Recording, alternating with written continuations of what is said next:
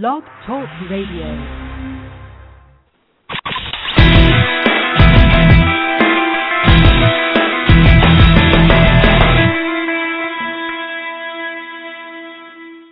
Good morning and welcome to NJSBA's Blog Talk Radio Show, Conversations on New Jersey Education, a program dedicated to creating a conversation among those of us in the education community on the important education issues of the day and to bring state leaders to you and other educational leaders. My name is Ray Pinney. I'll be your host for this morning's edition of Conversations on New Jersey Education. Today, as usual, we will not only be taking your calls, but we also have our chat room open. I think this gives you a couple of different ways to participate if you want to participate, particularly in this show. Christy, would you please tell our listeners how it works? I would love to. Good morning, everybody. Now, if you want to call in, just dial 1-347-989-8904. And when you're ready to make a comment or ask a question, just press 1 on your phone, and that will indicate that you have something to say. I'll get your name and your question or topic, and we will put you on the air. Now, if you're just listening on your computer, we do have a chat room feature that you can log into. We'll be monitoring the chat room, and we'll pass on some of the comments or questions to our speakers. To log into the chat room, you will need to register with Blog Talk Radio. I have been with NJSBA over 14 years, and during that entire tenure, we always poll our board members and educational leaders as to what's the number one issue, and funding is always number one. And it always has been and probably always will be. This year is no different. In the past, finding a funding formula has been a little bit difficult for the state of New Jersey, finding one that's consistent, fair, and not to mention provides adequate funding to provide a thorough and efficient education. This year, Commissioner Cerf has introduced some tweaks to the funding formula. Some may applaud those tweaks, some may take exception to them. Earlier this week, I spent some time up in Sussex County where it's the latter and they have some issues with it. But I know some people have been happy with their funding this year. Today's show, we will take a look at school funding and how it affects school districts. We have 4 very different school districts as our guests today with various leaders from each district. And while there are 4 different districts, I know I could probably have 588 different stories about school funding. But today will be 4. But if you have an issue and you want to participate, please feel free to call 1-347-989-8904 and press 1, and that will indicate to our switchboard that you want to participate. My first guest will be, and this is in no particular order, will be Jennifer Cavallaro. She's the board president from Swedesboro Woolwich. Jennifer, welcome. Hi, good morning, Ray. Good morning. My second guest will be Mr. Ronald Lee, superintendent from the Orange School District. Good morning, welcome. Ray. Good morning. And then Dr. Charles Marizano, from the superintendent from Hopatcong School District. Morning. Thanks for having me. Okay. And also from the Summit School District, I have 2. I have Dr. Nathan Parker, superintendent. Welcome, Nathan. Thank you. And Lou Pepe, the business administrator. Welcome, Lou. Good morning, Ray. How you doing? Good. For our listeners, let's give a little rundown of your district. Jennifer, tell us a little bit briefly about your district and maybe some of the issues that you have with school funding. Sure. As you stated, I'm the president of the Swedesboro Woolwich Board of Education. So in our district, we're a K-6 district, and we send our students to a regional high school. We currently have just shy of 1,800 students, which is significantly more than the 400 students we had in 2000. Swedesboro Woolwich has been the fastest-growing community in New Jersey. And while we continue to grow, we continue to operate almost $2 million below adequacy. And that's reflected in what we spend per child, which is $8,637 per student. So that's a far cry from the average of $18,000 that we're seeing within the state. So, okay, Ron, could you tell us about the Orange School District? Yes, we're a former Abbott district. We are a pre-K to 12 school district. I have 7 elementary, 1 middle, and 1 high school. We have approximately 83% of our students eligible for free and reduced lunch. We are a former Abbott district that has historically spent under adequacy, and so the funding formula, when it is run, is favorable for us. We were one of the districts that when the governor was required this year to fund under the Supreme Court order, we did get additional funding, which has allowed us to provide some programs to our students. We have, again, approximately about 5,000 students in a typical urban area and district problems. Okay, and that's in Essex County, right? Correct. Charles, can you tell us about the Hapakon School District? Sure. We're a small suburban school district at the south end of Sussex County, which is primarily a rural area. I've got about 2,200 students total, 3 elementary schools, 1 middle school, and 1 high school. We've been hit very hard by the implications of this particular funding formula, and to the extent that Sussex County lost 3.3% or $3.5 million overall, my district, Hapakon, lost 6.5% of its state aid, or $764,000 overall. A few factors that really affect us here in the northwest part of the state is a thing called the geographic cost factor, which automatically reduces our state aid. The fact that many of us are over adequacy. I have about a 22 to 24% special education identification in Hapakon, and so I am punished for that because I have more students in need, therefore I get less money. And, of course, our attendance in Sussex County has steadily dropped, and that's been part of this perfect storm. So I do have a bone of contention with the implications of the SFRA formula and what it will do to us. Actually, it's going to bankrupt us in just a few years. Yeah, we'll get to a lot of those details because I was at a meeting in Sussex County, and I guess you're representing a lot of the districts in Sussex County right now because they're going through a similar thing depending on their size. Nathan, could you tell us a little bit about Summit? Yeah, Summit is a district of 4,000 students with about a $62 million budget. It's about 12% on free and reduced lunch, 15% Latino, 5% African American, 5% Asian. It tends to be pretty high achieving. The taxpayers spend way over 90%, and there's very little state funding that comes in. So the variations in state funding don't affect us as much as it does those districts that get more state aid. And how did you do this year? We increased about $300,000. All right, and I guess a couple of years ago you probably had to give a good number, whatever you had. We lost all of our state aid, and then they restored it, and then it came back to. We got back the combination of what they added back last year plus the little bonus that they put in the summer. Well, Lou, what was the total amount last year? Last year's state aid.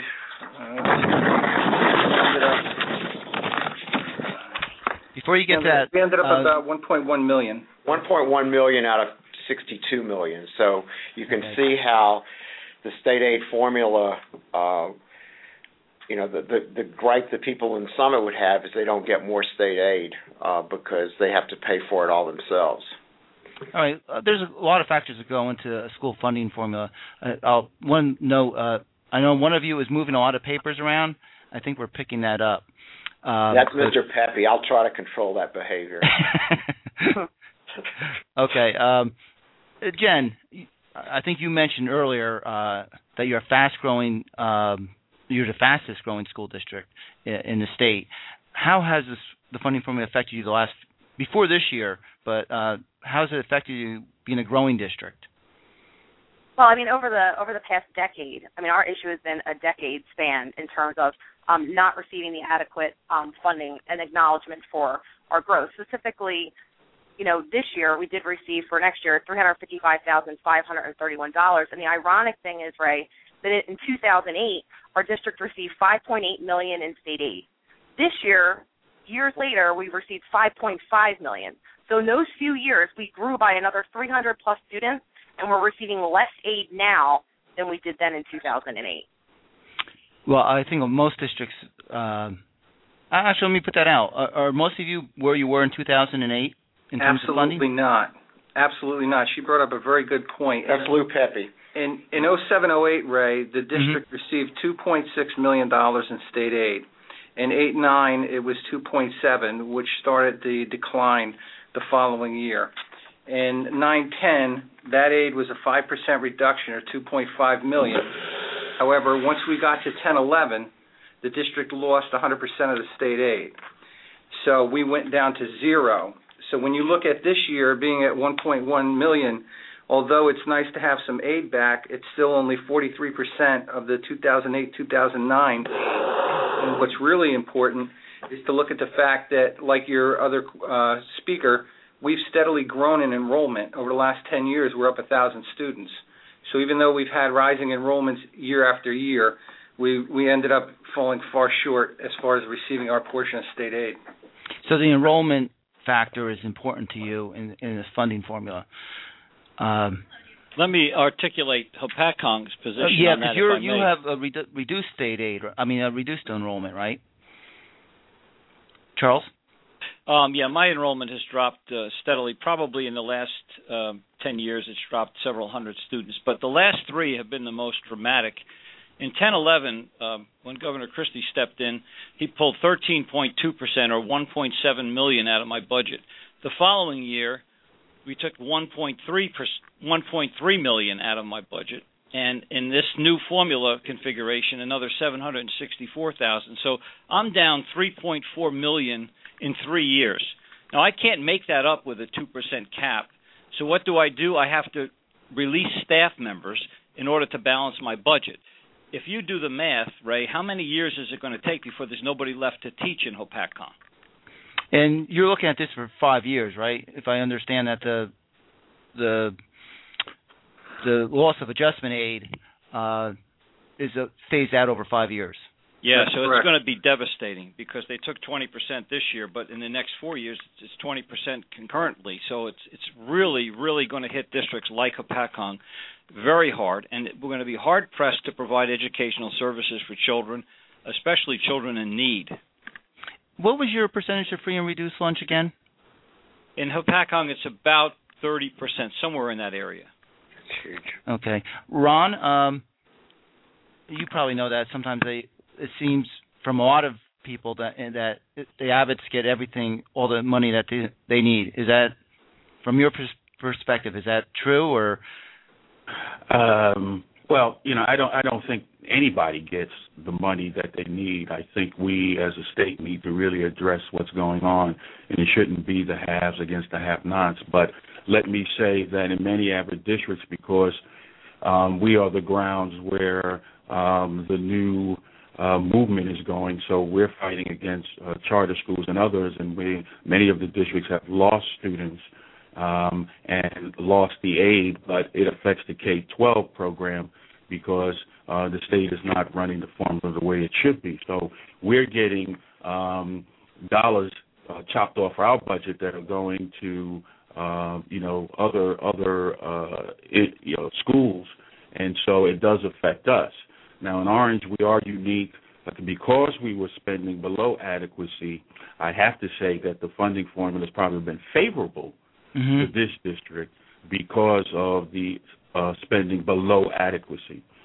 So last year, prior to the Supreme Court mandate, we received about an extra $400,000. But then because the state mandated the Supreme Court mandated that, that the governor adjust the budget, we received an additional $7 million. Now, with that, we were able to produce and do programs that we think that are needed for our kids. So we opened up a gifted school. We opened up an alternative school. We purchased this needed technology that we were sorely needed in our classrooms, and some other programs like for after-school robotics and various different activities for our students. And so we were blessed, but we tried to use the money that were mostly in one-time areas.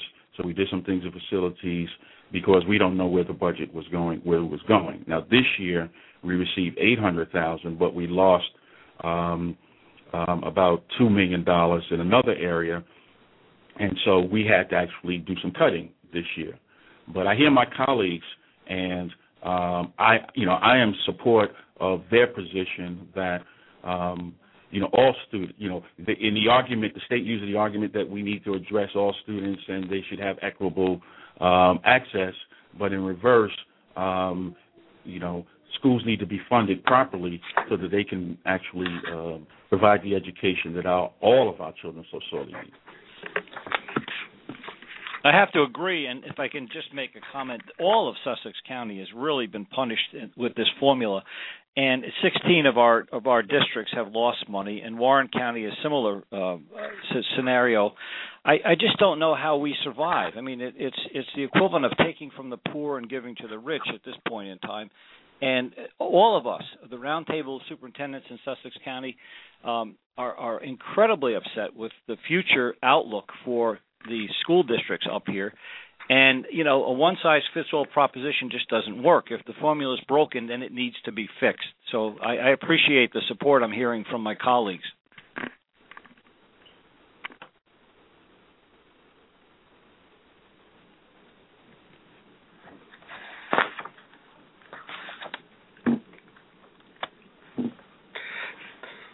Are you there, Ray?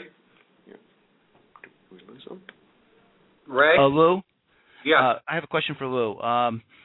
Lou, Ron mentioned that he did okay because he was below adequacy. Could you give us an overview of adequacy and how it works? Because it's very important to a district as we move forward, whether you're above or below adequacy. Sure.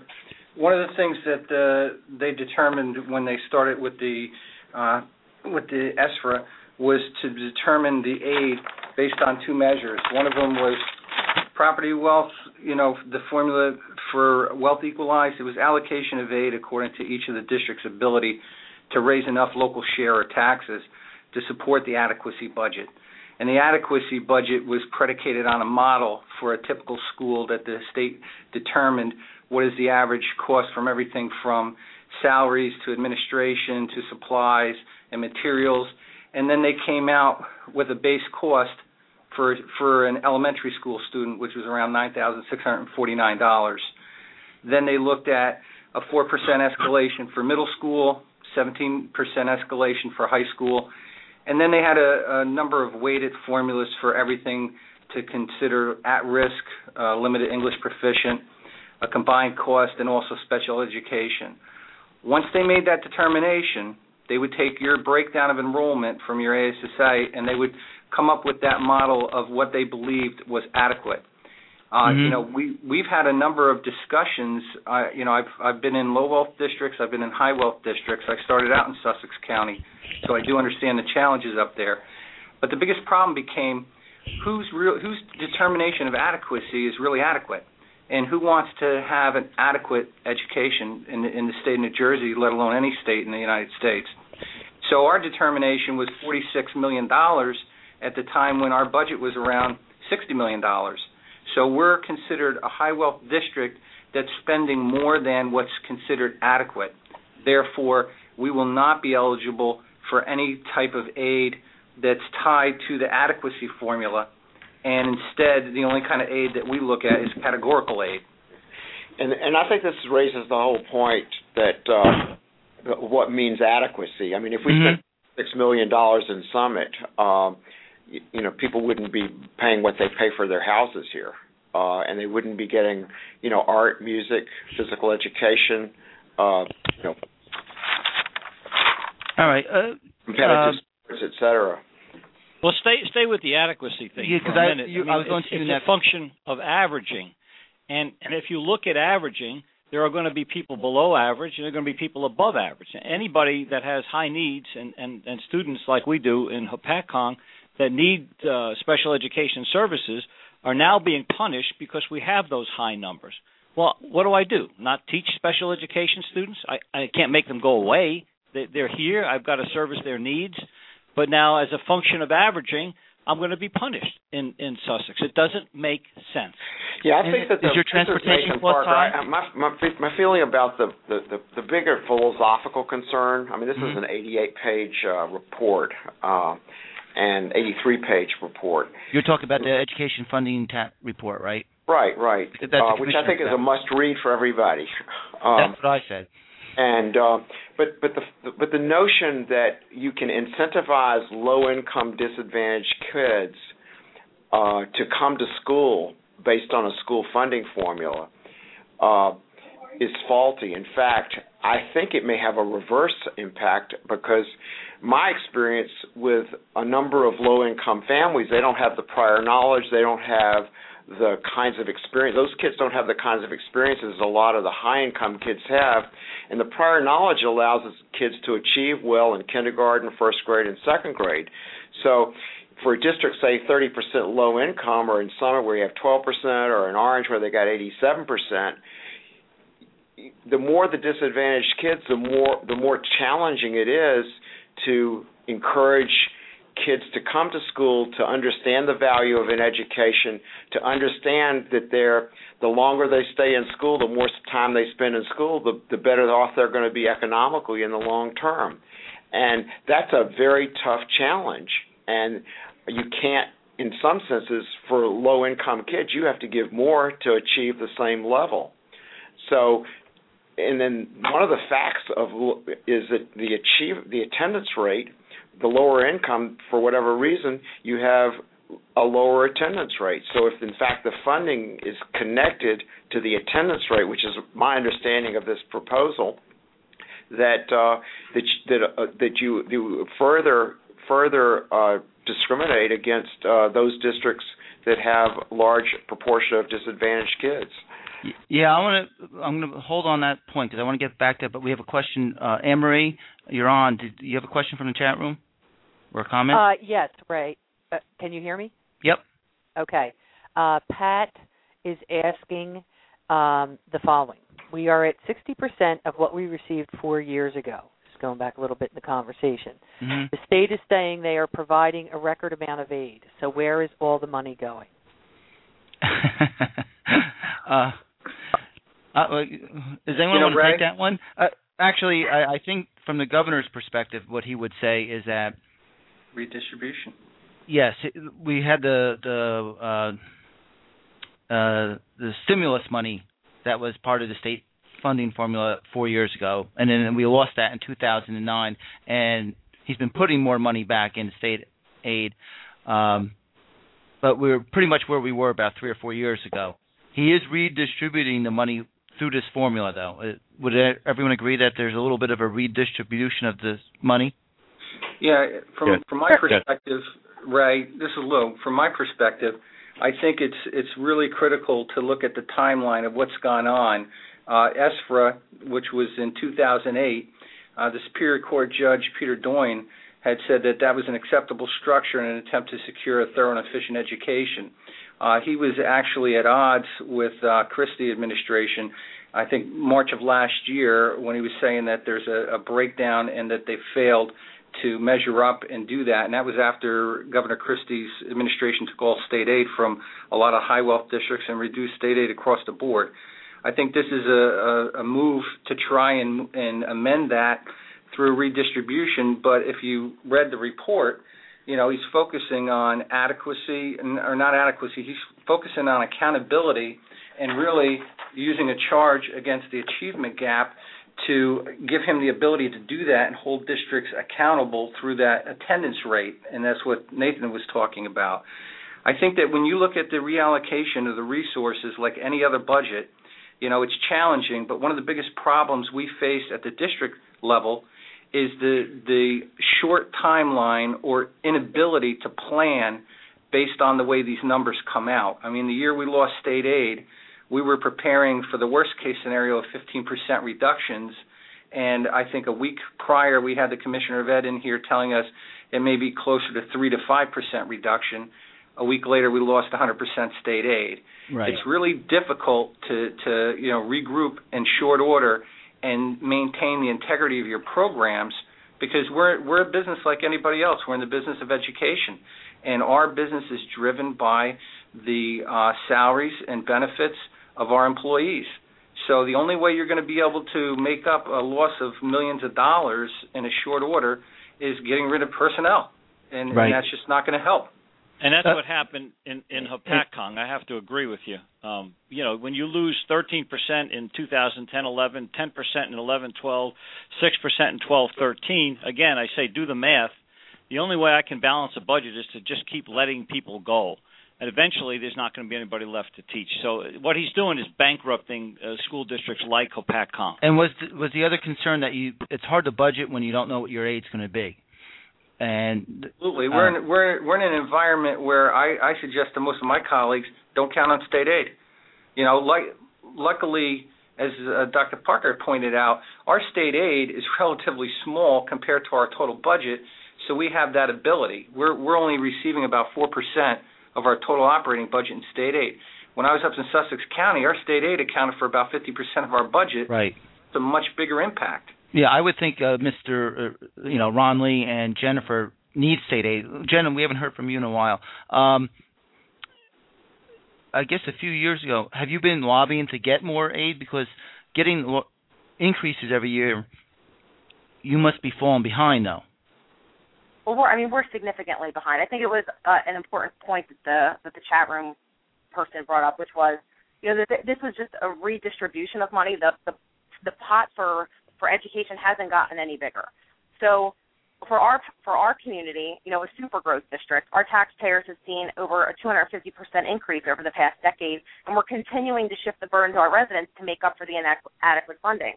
So coupling that with the explosive growth that we've seen, we started lobbying our legislators and the governor's office. This journey's been over 650-plus days to try to get some type of financial consideration for the explosive growth district. There are a handful of us throughout the state that are falling further and further behind. And when this education funding report came out, we were hopeful that the new proposed weighted measures would finally acknowledge districts that are operating below adequacy and have experienced the extraordinary growth. That was what was communicated directly out of the governor's office. And quite frankly, that just isn't the case. Under the proposed plan, in 5 years, our district would receive $7.3 million in state aid.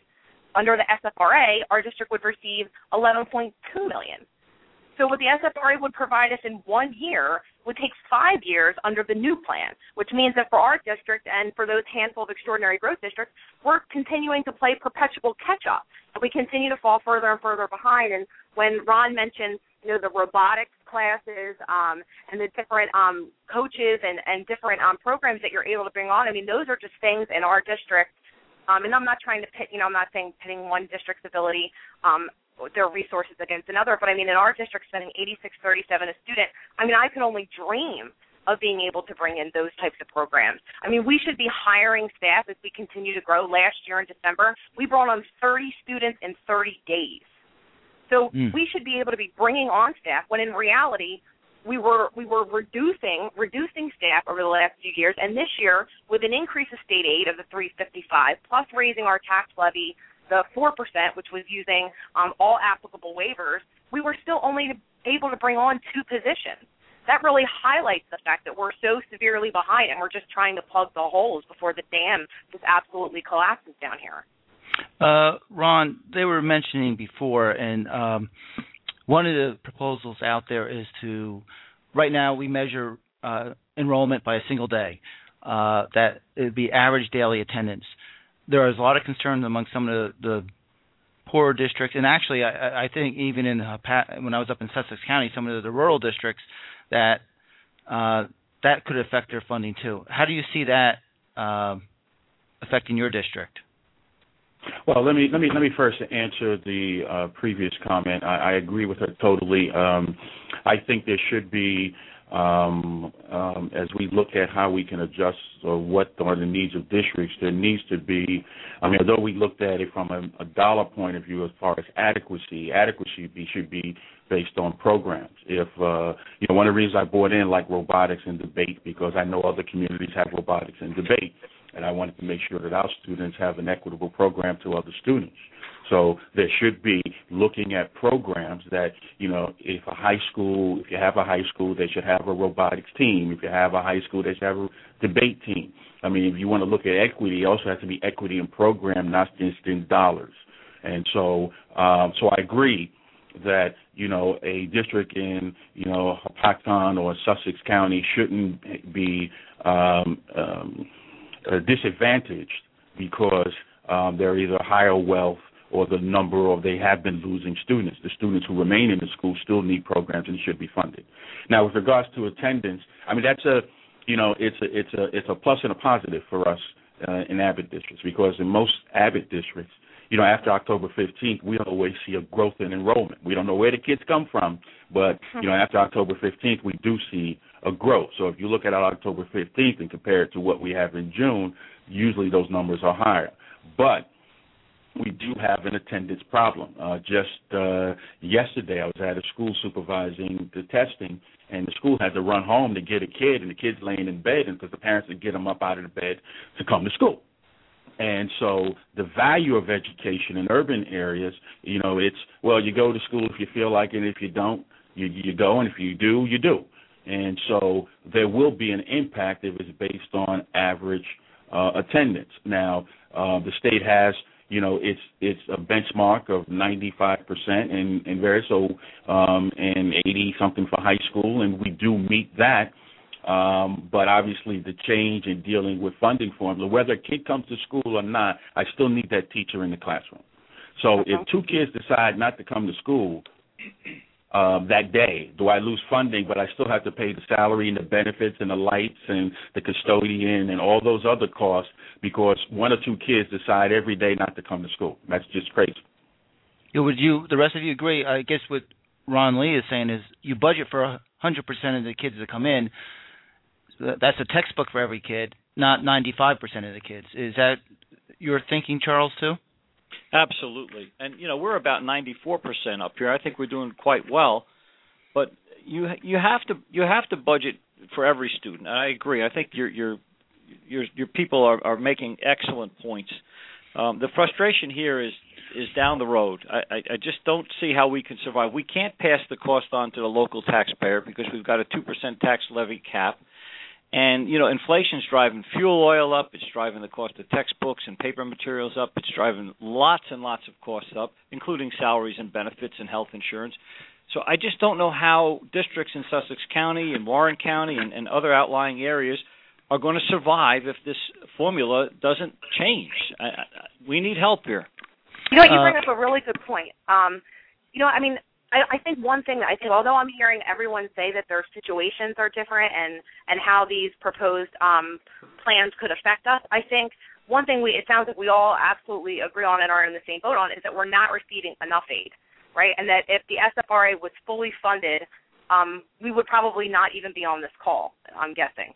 So isn't it an important thing to remember that the people that are making these decisions about the future educational opportunities of our students, our kids, are the elected officials that we put there?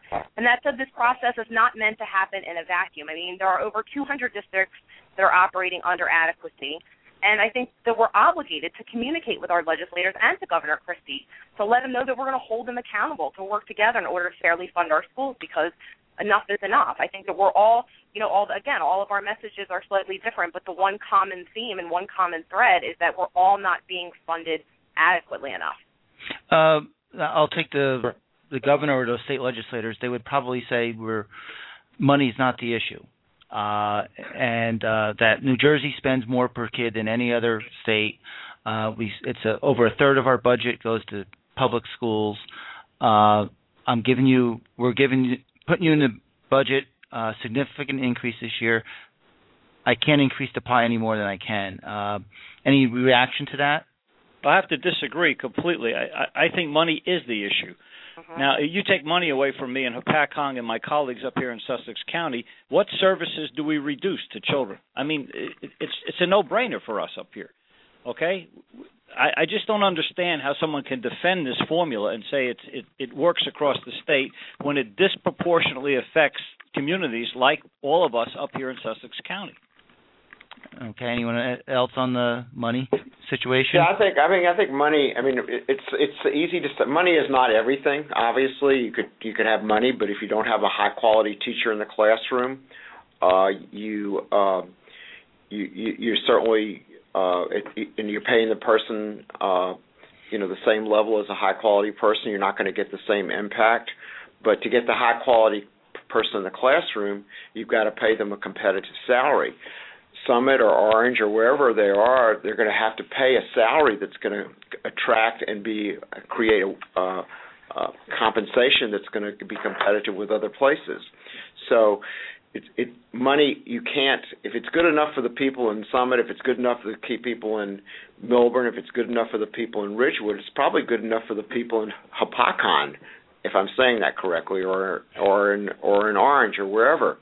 So, I mean, I think one of the notions of parity of funding of these court decisions is they demonstrated without any shred of doubt that money can be spent when you need a certain amount of money to provide a quality, high-level education for the 21st century.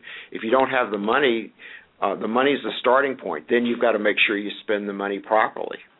I think you make an excellent point. And I just want to point out in this formula, some of us up here in Sussex County are suffering because of a geographic cost factor of 0.8%. I don't understand that at all. It costs me the same amount of money up here to pay teachers and salaries and fuel oil and everything else I need to run my buildings as it does in Morris County, which is my next-door neighbor. Why is there a factor in a formula that assumes I can do it for less money? It doesn't make any sense. Well, Ray, if I can join in. Okay, Lou. This is Lou. From a BA's perspective in looking at the dollars, I have to say I think that the governor's group made a good argument on right in the beginning on page 5 of their report when they were talking about the expenditure per student that's tripled to $18,800 in the Abbott districts, and then I think they measured performance, and that's where they're saying there's no direct correlation between throwing money at the problem and increasing the test scores or closing or eliminating the achievement gap. And as a money person, I would look at that and I would agree.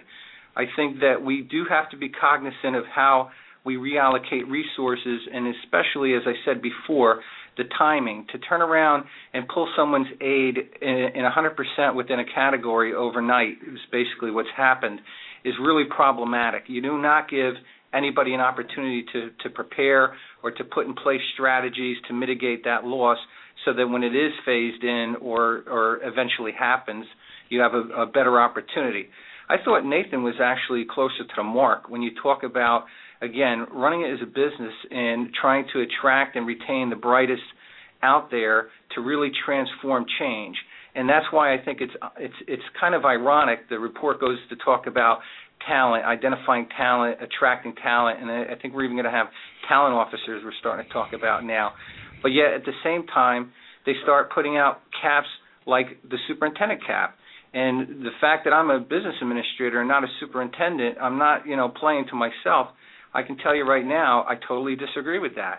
That's a bad posture to take in any kind of market when you're trying to control costs like that. It's like putting price controls on. It didn't work during the Nixon administration. It's certainly not going to work for superintendents. It's going to simply erode the base of attractable, knowledgeable individuals that want to stay in the field. Interesting point. I'm going to switch gears a little bit, or a lot of it, I guess. Ron, one of the things, and I think Dr. Parker has been talking about the education funding report, which I think Lou summed up the commissioner's views very well. That it's how we spend the money is more important from the commissioner's perspective than how much money you receive. But one of the things that they talk about, and this would, I think, directly impact your district, is looking at how we measure at-risk students. And actually, I think it's going to affect a lot of districts. The free and reduced lunch has come under some criticism from some incidents in a couple of districts. How do you measure free and reduced lunch, and do you feel that it's, being scrutinized fairly? I just think it's a ploy, again, to try to reduce the number of dollars in education. If the federal, we all follow the federal mandate. Now, if there's an issue with the federal mandate as to what determines free and reduced lunch, then that's not our call. That has to be addressed at the federal level.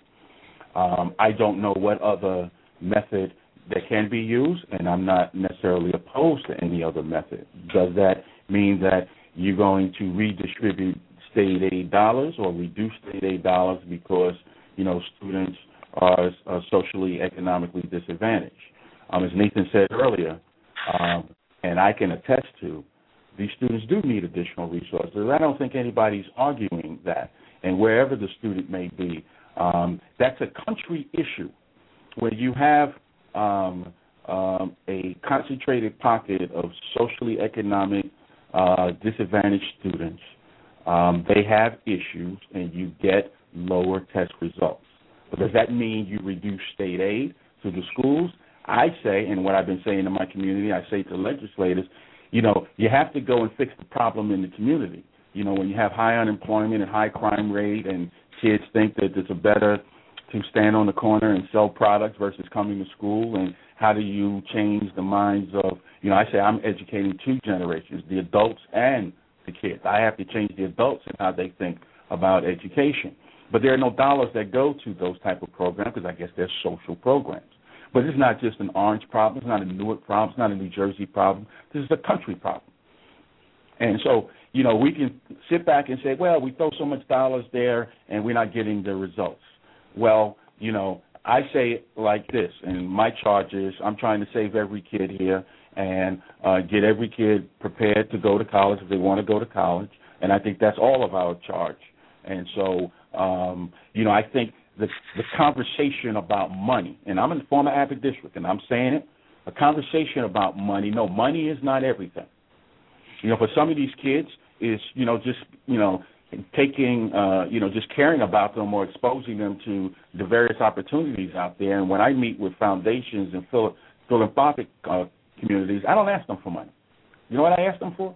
I ask them, let me take a field trip to your organization and talk about your business and talk about the activities that you do and your products that you sell and all the internship possibilities, so that the kids say, wow, I never thought about being an accountant or a lawyer or going into the field of, watchmaking, because that opens the eyes for kids. Mm.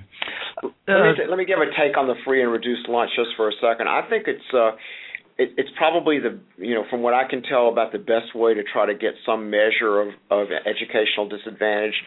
I worked in a former Abbott district. I formerly worked in a former Abbott district, and the biggest challenge there was, frankly, getting those who were entitled to it to actually sign up for it. The notion that that there's a lot of abuse, at least where I worked, is completely untrue. And the biggest, and you could see it with younger kids. You could get most of those kids to participate in the program and maybe get them to come in for a breakfast program, et cetera. But as kids got into high school, even though they were entitled to free and reduced lunch, they would not, and nor would their parents, actually sign up for it. So one of the big challenges, frankly, is, and this goes again to the notion of helping those who are economically disadvantaged to learn how the system works so that they can avail themselves of what is available. So I think that the whole notion, from what I can tell, the free and reduced lunch is about the best. It may be imperfect, and there may be, obviously there's some cases of abuse that we've seen, but I have a feeling that those are pretty rare. Yeah, Charles, in Pacon, you have a fairly significant number. Do you feel it's a fairly accurate count? I do, but I agree with what was just said. It is difficult. Look at the reimbursement. It's really hard to get people below the poverty line to make certain commitments to you in writing, and as a result, we struggle to get kids into some of our programs. Yeah, Jennifer, I don't know what's your percentage of free and reduced lunch? 12%. 12%. So probably, do you know in your district, is it a problem getting people to sign up, or you're not sure? You're a K-6, right? We're K-6. Yeah. I think that's a pretty accurate representation of the number of students that would qualify and are signed up. Okay. In our district. Right. Let me add to that. This is Ron again. Okay, Ron. And I'm going to piggyback on what Nathan said. In many districts, specifically urban districts, and if you're in a district that has a high Latino population, because they don't trust filling out forms, and in some districts, because it's connected to free and reduced, or it's connected to lunch, they see it as the lunch application, and some parents say, kids say, I don't want the lunch, and so they don't fill it out. I'm telling you that probably, based on the federal guidelines, there are more kids eligible than actually fill out the form, and so the actual number is probably higher in many districts. And would you all agree that those kids bring more needs to the school? I think especially at the high school. I mean, the high school is where they typically drop off, in the high school is where because then you lose funding because you can't get those kids to sign up for the free and reduced lunch. So that's the imperfect part of it. And Ray, from my perspective as a BA, I think in the urban settings and the low wealth districts, it's actually understated. Absolutely. Right. And the stigmatism associated with filling out the form or trying to qualify is problematic. I think in the higher wealth districts, I think one of the things that's always been a concern is the verification process is a little bit lax. You're only allowed to pull X amount of applications to verify without being considered targeting. The 37% that was put forward in that report of fraudulent enrollees, start looking at a magnitude of scale. If you had 10,000, that'd be 3,700. If you had 100, it's only 37. So it's a big deal, but I think it's actually understated in the low wealth districts, not overstated. So it might be something that they think they know the answer on it, but when they look at it closely, it may not be the answer that they planned on getting. Right. What I'm hearing. Right. And the last point I want to say about that is Nathan brought a very good perspective to the district when we both arrived here, having come from an Abbott. And as a BA, you want to go out there and make sure that you get all of your potentials enrolled because you see the direct correlation to higher state aid. If you do not do that, you're leaving potential money on the table. So instead of turning around and trying to take people off the rolls, we should be trying to make sure that we have everybody that is eligible on the rolls, and that will also net out to be, more funding. Charles, did you want to add federal funding, it brings more federal aid into the state of New Jersey. Okay. I have to agree with everyone's making a very intelligent argument, but I think this free and reduced is just a distraction. What we really have to focus on, and someone stated it earlier, is we're really not receiving enough state aid to do what we need to do. That's the problem no one wants to face. I think politically that would be difficult to get more state aid from the administration right now. It's politically difficult, but let's do what's right for children, and that's what's not being done, you see? Mm-hmm. And we're feeling it up here in Sussex County, and I have to tell you, Ray, something has to be done to reverse course on this, or you're going to start to bankrupt some school districts. There's absolutely no question in my mind that train has left the station and it's heading down the track. And Ray, Chuck's point is right on the money, because in the years where we had been held harmless, so to speak, every year I would sit there and say, we didn't lose any state aid. Sure you did, because your expenses continue to rise, even though they're telling you that they're going to hold you harmless and give you the same amount of state aid you had the year before. Every year that represents less of a percentage of revenue against all of your expenditures. And a lot of those expenditures that we didn't talk about are mandates that we have no way of cutting out of our budget, so it just makes it more problematic. And even when we started getting state aid back and everybody gets excited, I turn around and said, well, consider the fact that, we're getting $1 million of state aid. We had zero last year, but we're still well below the $2.7 million we used to get. That's a big difference in a relatively short time period. So the answer I'm hearing from everyone is that the pie's not big enough. And so redistributing it to help Jennifer, who has increased enrollment, is very good for her, but for HPACON, that may undercut your programming. Right. Well, for all of Sussex County, and that's the point. You just can't redistribute the money and have it be fair. It's not fair. It's going to harm someone, and we're not in the business of harming children. We're supposed to be in the business of helping children. Well, isn't this then the opportunity for all of us? I mean, since we're saying that, I think we've come to the point now where we've come full circle and said, okay, money is the issue. It might not be the only issue, but it is certainly the most, it's the highest up on our priority list. So since we've recognized that, isn't this the time then that we should make sure that we actually receive it? Like these proposed changes in the education funding report, do they really meet any of our needs? Do they meet all of our needs? I can tell you that from Swedesboro-Woolwich's perspective and the super growth district, it certainly does not. I mean, we're millions of dollars below, and the gentleman that made the comment about how you're right, when you're held harmless or you only receive a small amount, you're typically grateful. Oh, my goodness, they didn't reduce us, or they only gave us a small percentage increase. But that is not nearly what you should be receiving should the formula be fully funded. So, I mean, are we gonna let them pass this? I mean, are we going to sit by and allow them to make changes once again that don't properly fund the schools?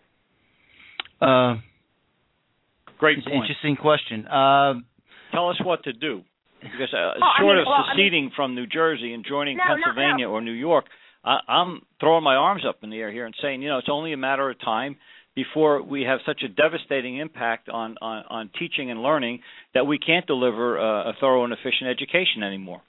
Right, you're right. I think we can't throw our hands up in the air. I mean, down in Swedesboro, Woolwich, like Ray had alluded to earlier, it's been over 650 days. And it's been arduous and cumbersome and time-consuming, but we have bipartisan support from our mayors, our county freeholders, all of our elected officials have gotten on board and said, you know what, enough's enough down here. I mean, we're a small pocket in Gloucester County that has been hit particularly hard because we've had this extraordinary growth, and everyone's circumstances are different. You have, the issue where that 0.8% in the formula is not doing your particular district justice. But, I mean, we all have those issues, and it's our job to communicate with our elected officials that this is not the answer and that we're not going to stand by and not hold them accountable. I think we have to hold them accountable. Chuck, with HPAC-on, if you had the adjustment aid or if you were held harmless or even it was suggested in Sussex County that instead of doing it over a 5-year period, maybe make that a 10-year period because then the reductions wouldn't be so draconian each year. Would that be something that would at least help you a little bit more than the huge cuts each for the next 5 years that you're going to be receiving? It would be helpful, but how do I make that up? That's the question. And I can't pass it on to the local taxpayer. I've got this 2% tax levy cap.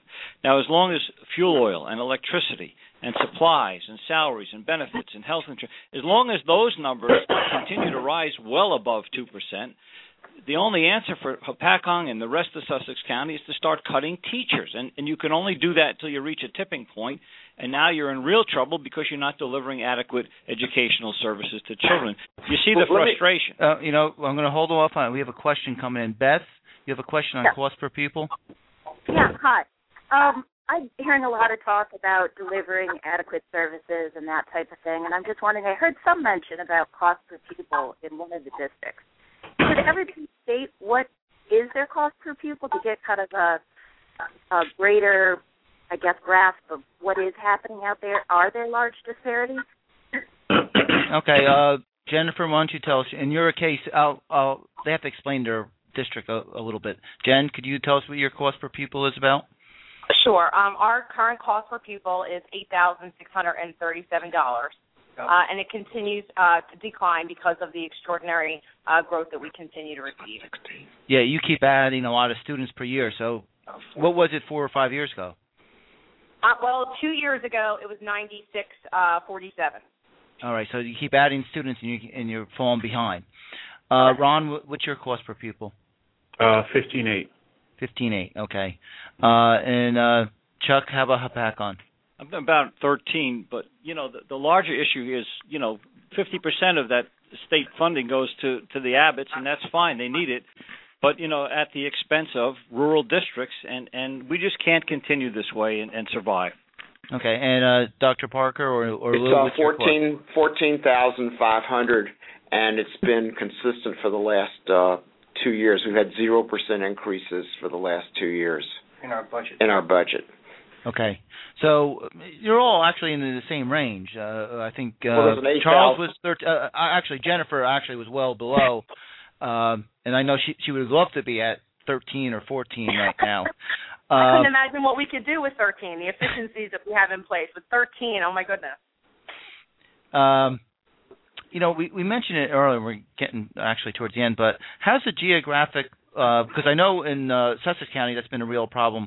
It probably isn't a problem in some of the areas. Jennifer, what's your geographic cost? Do you know that one?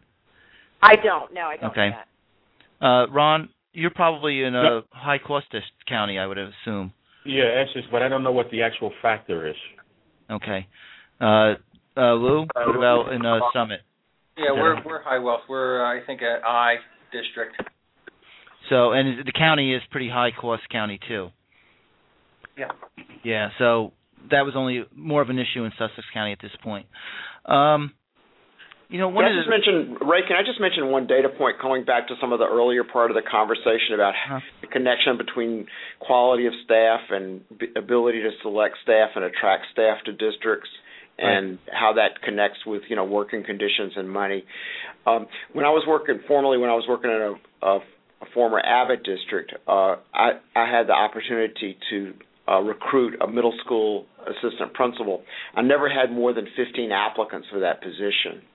I've done 2 searches for middle school assistant principals in Summit, and for each of those have had over 300 applicants per recruitment.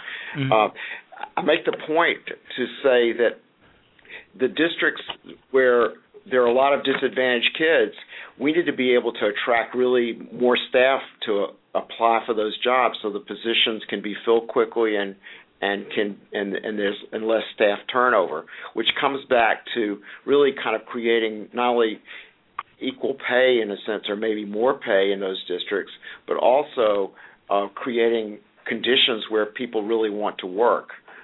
So I just have to say that coming back to this whole thing, that money actually does matter, and it really enables you to do things that you couldn't do if you didn't have the money. Okay. You know what? We're getting towards the end. What I'm going to do is I'll go around the table and have everyone give their final thoughts on where we should be going with school funding. Jen, I'll start with you in the beginning. I'll start with you again.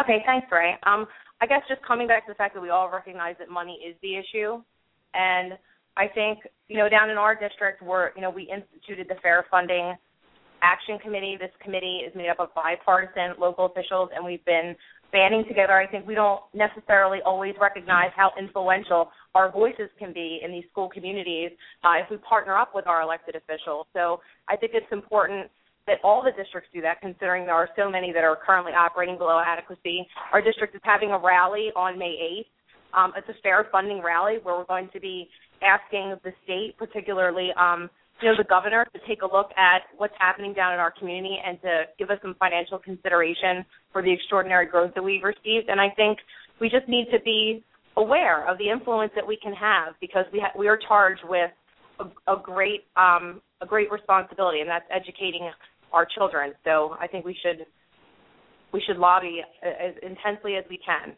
Okay, and I do know that you almost got that passed through we did get it passed through the Senate and the Assembly last year, a bill to help. It just was never signed by the governor. Ron, what about for your district and your thoughts, final thoughts? Well, I think the conversation is first fund the formula. And, I think that's basically what everyone's concern is. The state has not funded the formula, and fund the formula. Now, after that, it may, still have continued conversations about what's adequate or what not. But my thing is fund the formula, because even under the formula or the way it's run now, I'm still leaving, $5-6 million on the table because the formula is not funded.